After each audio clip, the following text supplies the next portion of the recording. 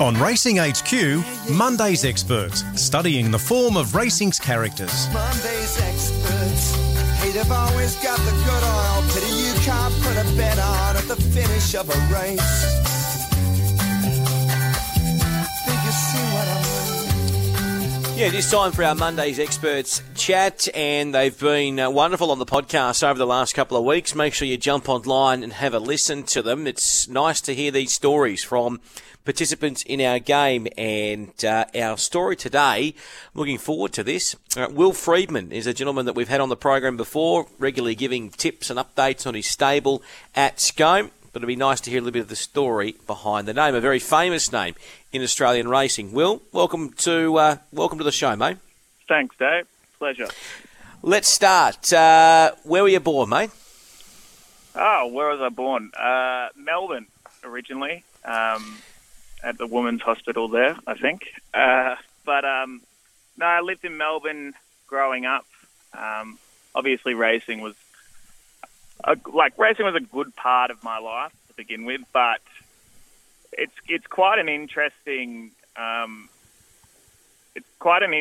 upbringing, because while a lot of people see racing as obviously an entertainment or a betting derived sport, it was part of our lifestyle. It never seemed as significant as probably people would be led to believe. It was always a big part. We were always going to big race meets, but when you start doing it from such a young age, I mean, I was born in 1991, which was sort of the start of the rise of Lee, Richard, Michael and Anthony all together.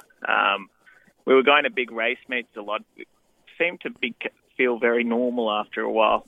I was going to say, did you understand what was going on, the gravity of what was going on, or was it just, that's what Dad and Mum and all the family did, and it didn't sort of really sink in until you got a little bit older? Yeah, certainly. It didn't really resonate to me.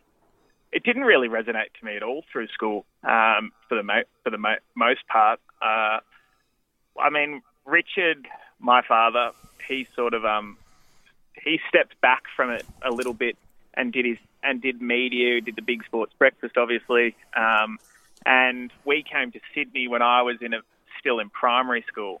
So once I got to high school, I would say, and those were the days when I'd just gone into high school, Mackay Diva was at the peak of her powers, and it started to have I started to take some notice of the gravity of what was happening then, I think. You couldn't miss it at that point. It was such a big moment in racing history that you couldn't step away from understanding that it was a really significant moment. And we were fortunate enough to go to the last of Mackay Diva's Melbourne Cups. And then when you saw the emotion that was in all of Lee, Richard, Michael and Anthony, and I mean, I was only 15 years old at the time, but you could understand it then. You could really see what was happening. But before then, going to big race meets, I wouldn't have even been able to recount any of the days when they won big races. It was just often I don't think we really went. All of us cousins, there's about 12 of us, I think. We would always be doing something else.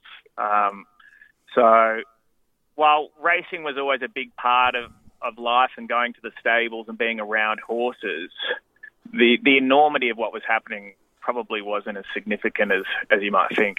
Yeah, and was it spoken about in the household? I mean, that's one thing, even from the short time I've known your dad, is that there is that sort of on-off switch in terms of, he goes to work, he does what he has to do, but when he comes home, he's not sitting there, talking to your mum or even you when you were living there about what was happening today, what this horse is doing. There's a very sort of on-off switch, isn't there? Yeah, absolutely. So being a racehorse trainer, it's a lifestyle. You're signing up to a lifestyle, but they all had other interests. I mean, all of the brothers, they all enjoyed their skiing. Probably my father the most of all of them, really loved skiing. We'd always have trips away for that. And each of the brothers have their own interests outside of racing. I think that's the only way they've been able to have longevity in the game, is that you have the ability to focus on something else, because otherwise it's a 365-day a year job. And yeah, I would totally agree that there has to be that on-off switch, because if you're on racing all the time, I mean, as most participants and even punters know, you're not winning a whole lot of the time. So if you start dwelling on racing without anything else, you'll start getting pretty down about things, I would have thought. Yeah. Okay, so you've obviously your old man's working up here, Big Sports Breakfast. You guys, as a family, moved to Sydney. Did you want to? I mean, how old were you when you moved to Sydney? Did you want to come, or were you kicking and screaming, yeah. sort of? Well, at the time, I thought it was the end of the world. I was leaving my friends in primary school, but no, we moved up here, and then racing at that point really became something that Anthony, Michael, and really Anthony and Lee for a period of time, because Michael had just moved to Singapore as well. So Anthony and Lee were running the ship down in Melbourne, and we sort of just went about life as if racing was a little bit behind us, I suppose, because Richard was doing media commitments while he was still in racing. He was wearing a few different hats at the time, actually. I think he worked for the AJC for a period of time then as well. So we were still around racing, but it certainly wasn't as significant as it once was. We weren't going to the races as much. We weren't around the stables as much. And even to that point, as all of Richard, Lee, Michael and Anthony will all say that they get along great, but they're like any family that works together. It can be tense at times. But probably the one thing about moving to Sydney was the fact that tight-knit family amongst all of the children, so us cousins, had sort of everyone had started to go in different paths, so to speak. So coming to Sydney was a culture shock in the sense that we were sort of a little bit isolated up here because it was just us in Sydney. But it probably is a blessing in disguise, because it allowed particularly my sister and I to just find our own interests outside of horse racing. There was never any pressure from the family to go into horse racing. So we sort of tried to find our own path, whether I got right into my football, into music, pretty much anything I could get my hands on. And then eventually I became pretty dedicated to playing pretty good golf for a period of time. So it was coming to Sydney really grew my interests in other parts of my life, which has hopefully made me a bit more well-rounded, because when you grow up with racing so close to you, you can just become a little bit one-dimensional in the sense that it's all you know. Yeah. So you're in Sydney. So when you say that you were doing other things, when you had the opportunity to graduate from school, you didn't go straight into racing, did you? You actually went down the path of. Did you do university or do some sort of university? I went to UNSW. I actually lived on campus, which was great. I always say that the closest I've ever been to work was in university, because I actually lived at the university looking over Randwick Racecourse. But at that time, I didn't have anything to do with it. So I did journalism at UNSW, which was great. Probably I did it mainly because I came out of school and was sort of a little bit perplexed as to what I was going to do at all. But uni was a great time for me. My first dream in life was to become a golfer, and then it digressed to rock star, and then we finally founded upon horse training. But I was very passionate about playing golf when I was growing up. I tried to go to the US on a golf scholarship. We didn't quite get there, but so you must have been pretty good then. What were you playing off? I was pretty close to scratch at that point. So it was good. I was playing good enough golf, but one thing I give those golfers credit for is you don't know how good they are. There's a long distance between being a scratch golfer making a living out of being a professional golfer. So I probably knew at around 20 years old that I probably wasn't going to be good enough to be at that level. And then I got right into playing in some bands as a musician. But to be fair, probably the most defining point of my life was, I think I was 22, and I did a trip called the Mongol Rally, which is when you drive in an old beaten-up car from London to Mongolia. So we drove all through Europe and all through Western Asia, up in through Kazakhstan and around all those areas, and just really opened my eyes to culture. And I think my personal, obviously it's very hard with COVID, but one thing that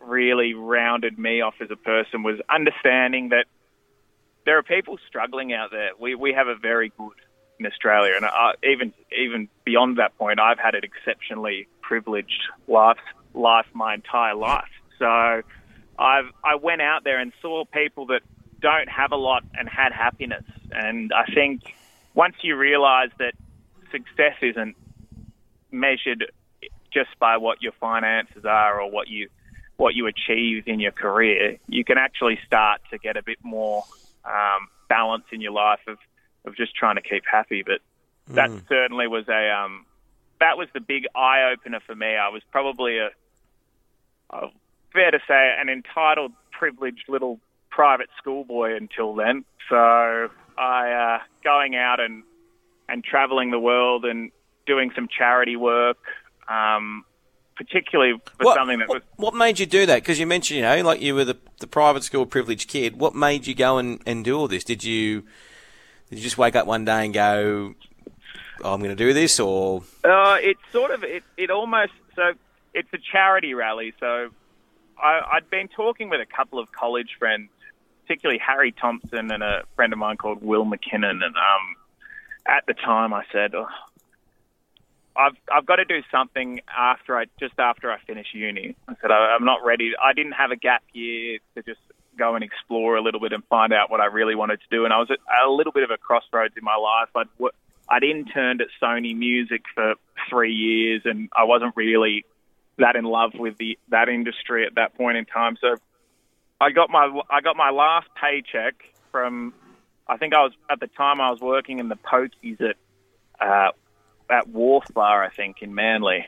And I said, I'm just going to throw all of that on buying a ticket and an entry into this rally. And then eventually what we did was we drove in an old VW Beetle, and I'm type 1 diabetic myself. So we raised somewhere around $35,000 for kids in a little country called Tajikistan, which is just below Kazakhstan. And we actually were privileged enough to be a part of a clinic there for type 1 diabetic kids who didn't really know how to look after themselves properly. So, again, it's just one of those moments in your life that probably didn't seem as significant as it was happening. I just thought, this is great. This will be a good experience. But I now look back on it and think that was the point where I probably grew up a lot in that experience. I started to realise that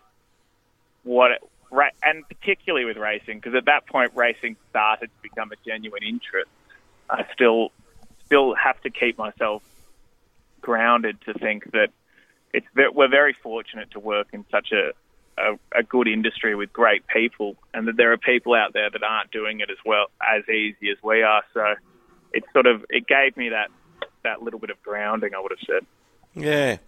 So when did the racing start, mate? This is what I'm most curious in, because I'm hearing a lot of... I mean, it's always sort of been there in the background, but as you said, Richard was working at Sky Channel, and obviously Big Sports Breakfast before I started here at 2K Wild, Sky Sports Radio. So you got involved with the Godolphin Flying Star program, but what made you spur into that? Because it sounds like you weren't on a racing path at all, and then all of a sudden we're back at the stables. What happened? Yeah. So after I got back from that trip, as I said, I'd fallen out of love with the music industry. So I said to my father, I said, well, it'd be naive of me not to think about going into horses, considering I've got such a good family history in it, and I was so proud of what Lee, Michael, Anthony, and my father had all done in racing. So I said, all right, well, where should I start?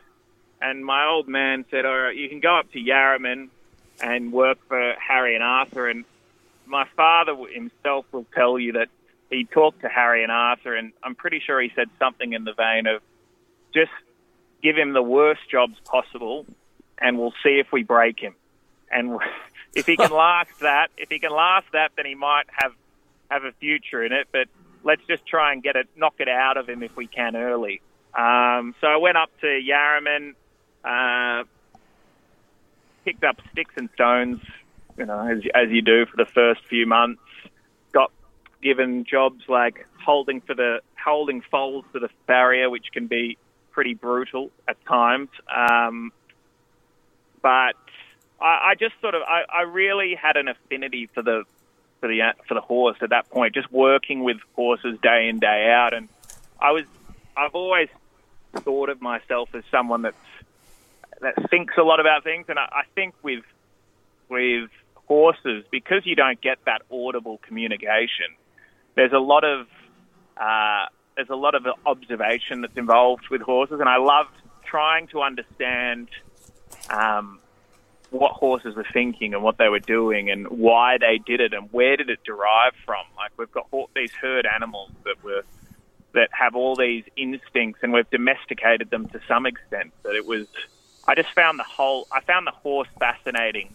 Breeding probably wasn't my forte. It probably wasn't as for lack of a better term, it wasn't quick enough for me. It was a long process, and they do a fantastic job with farms up here in Scone, but it wasn't my calling. So then after about 12 months with Yarraman, I went and worked for Greg Bennett, who used to catch the school bus with all of the Freedman brothers in Canberra. So Greg took me on and showed me the basics of horse training, and was a really significant part for me. So I did that for another 6 to 12 months, and then I was very fortunate to get selected on the Godolphin Flying Start program. And that, obviously, that program, you go right around the world, and you see a lot of different things, don't you? Yeah, so you start in Ireland and you travel to the UK, America, back to Australia, and then to Dubai, and then back to Ireland. So it's a 2-year course. I started still very green, but by the time I finished the course, I was, again, a much more knowledgeable horse racing participant, because I think if you can have an understanding of everybody's role in horse racing, you can actually start to understand what your role is and where you're going to find your best position. So I went in wanting to be a horse trainer, of course, but there were times when I got exposed to bloodstock agents that I'd never would have talked to. And look, it's an incredible program that produces incredible humans that are great for horse racing. I mean, you've only got to look at the first cohort where you have Henry Field. You've got Adrian Bott coming off the course, Vicky Leonard. It's I'm missing plenty of people. I don't want to start listing off because I'll miss some important ones. But it's Sheikh Mohammed. Godolphin's obviously been a huge part of Australian racing for a good time now. But I think this Godolphin Flying Start program may be a significant part of his legacy in horse racing. So because the people that he's produced off it are just becoming more and more significant as the years come on. So you've done the Flying Start. You return then from that particular program, and then you sit down at the dinner table and say, righto, Mum, Dad, I want to do this. And does that then really spur your old man to make a return with you? He wanted to do that with you? Yeah, so Michael had just come back from Hong Kong as sort of I was finishing the course, and Michael had just started at Rose Hill to begin with, and then eventually moved to Randwick. And Richard had just started pre-training for Michael, and I'd just come back at that time. So I helped Richard begin at Hawkesbury pre-training predominantly for Michael and some other good clients, including China Horse Club. And then from there, Michael had come back from Singapore, I should say. And then Michael got the opportunity to go to Hong Kong. So Richard sat back and was like, well, I can't pre-train without Michael. So we were sort of contemplating what we were going to do. And then eventually, I think it just, not by chance, but we just put in so much work to get the business up and going at Hawkesbury. We just thought, well, let's have I shouldn't say we. Richard said, let's have a try of training out here. And we were fortunate enough to get two decent horses, one being Latin Boy at the time, who went on and won 5 in a row or something like that. And then we also had Old Ouvray, who was on the last chance saloon for China Horse Club, and we were able to turn him around. And then eventually we realised that the only way to get better horses was to have a city base at that point. So we moved to Rose Hill together, and we grew a stable from about 8 horses into about, well, I don't know, 8 horses on the books at that point. And then by the time Michael came back from Hong Kong, there was about 100 on the books in the space of about 18 months, 2 years. So it was just, it was hard work, and it was all, we set up shop a lot, but it was something I learned a lot, having more responsibility and working with my father closely, which I think you're right. I think it did drive him to get back into the sport, but it's one of those things. Once you're back and you're in the game again, it's hard to turn it off. So Richard is obviously going great guns with Michael. What about for yourself though, to work with your dad? That must have been pretty special. Yeah, absolutely. Look, we had heated conversations. I probably thought I knew more than I did. And the one thing I think every business owner will tell you is that when you work for someone, you always think you know more than you do until you're the one that has to make the decisions and live by the decisions that are made. So I would always be questioning Richard and what he's doing. And now I look back on it after starting my own venture and think I probably wasn't fully aware of the pressures he was going through at the time. Even though I was quite forthright in my opinions.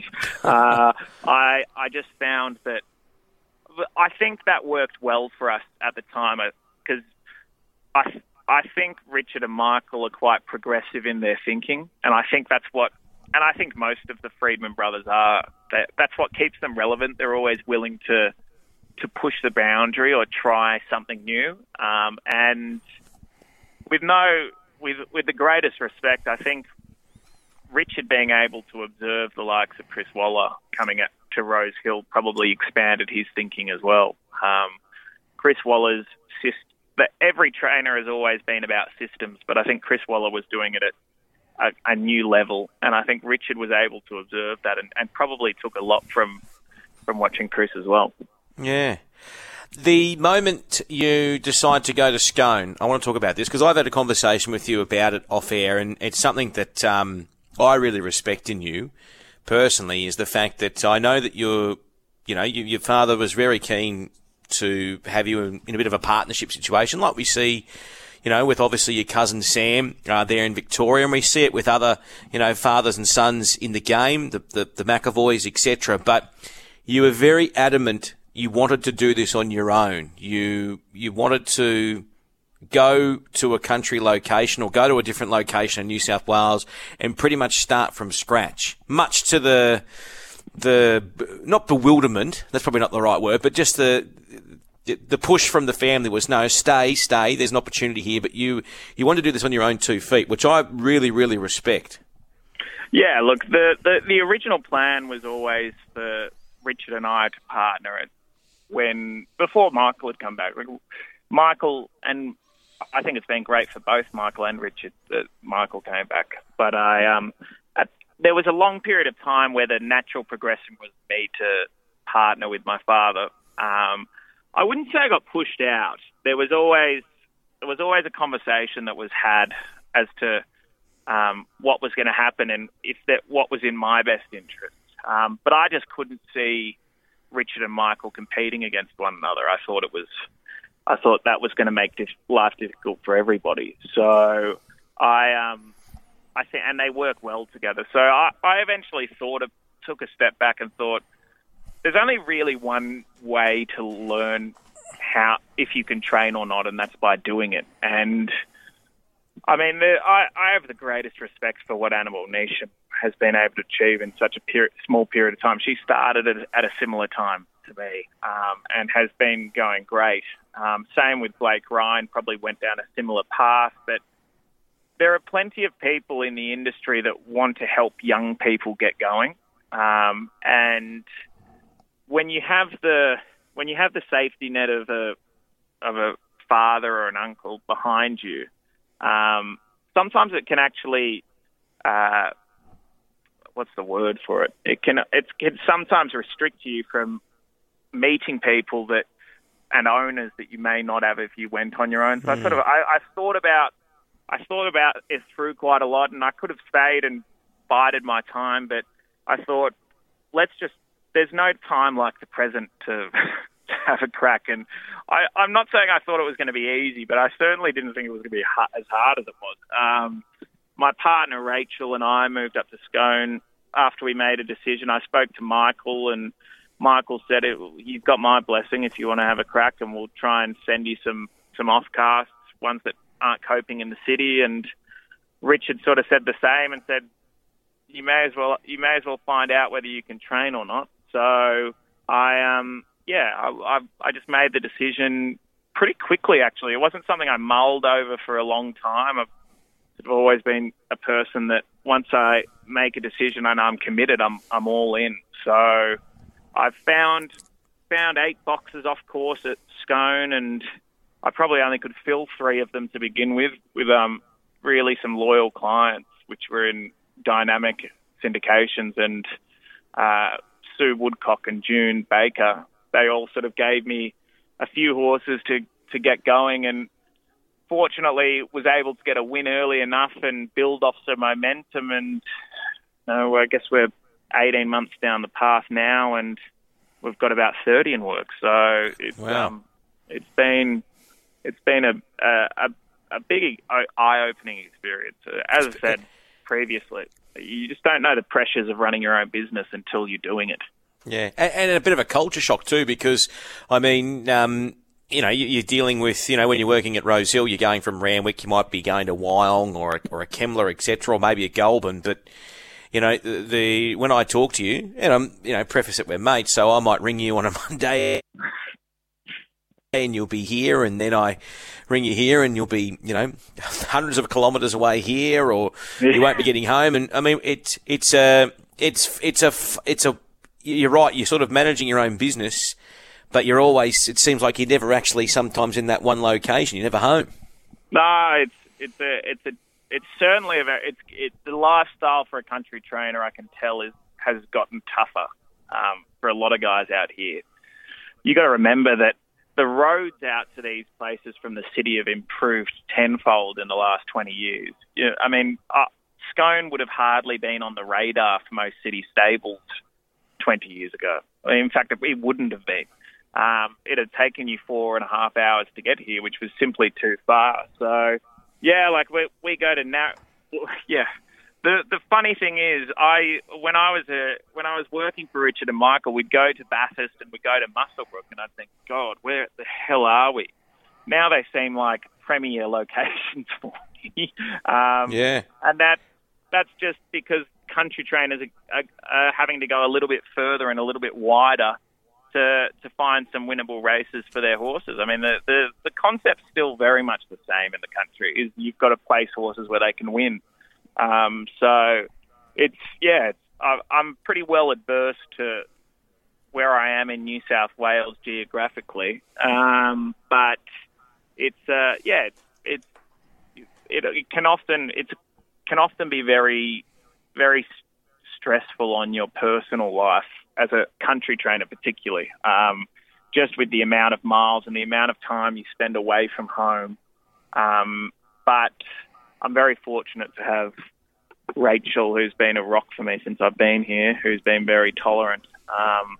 But look, it's just part of the caper now, and I can sort of understand why I say Cody Nestor has felt like he needs a break, is because it's quite taxing for a growing business, particularly that's expanding all the time, and the pressures that come with expansion, with staff and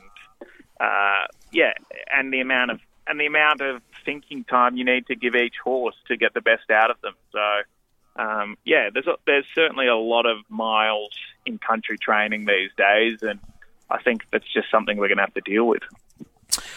Where do you see yourself, before we wrap this up, mate, where do you see yourself in 10 years' time? What's the goal? You've always got to set goals. What's on your radar? The goal will be to get closer to Sydney, if not be in Sydney in the next 10 years.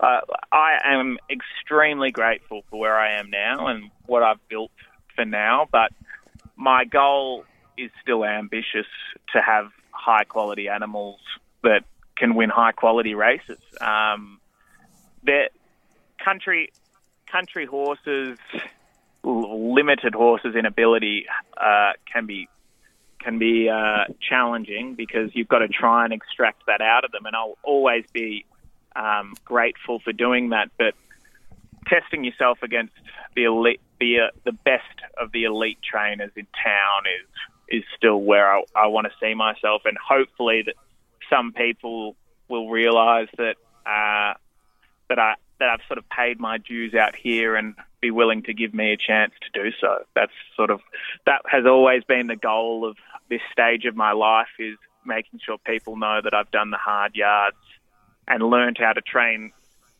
limited horses and trying to get the best out of them, so they know when they send a nice horse, I'll try everything possible to get it out of them. That's certainly the goal for now. Pleasure talking to you, mate. We could have kept just talking and talking. You're very, what do they say? An old wise head on young shoulders. So I think you're going to be around for a very long time. Thanks for coming on, and good luck with all the runners coming up, not only this week but in the weeks to come. Legend. Thanks, Dave.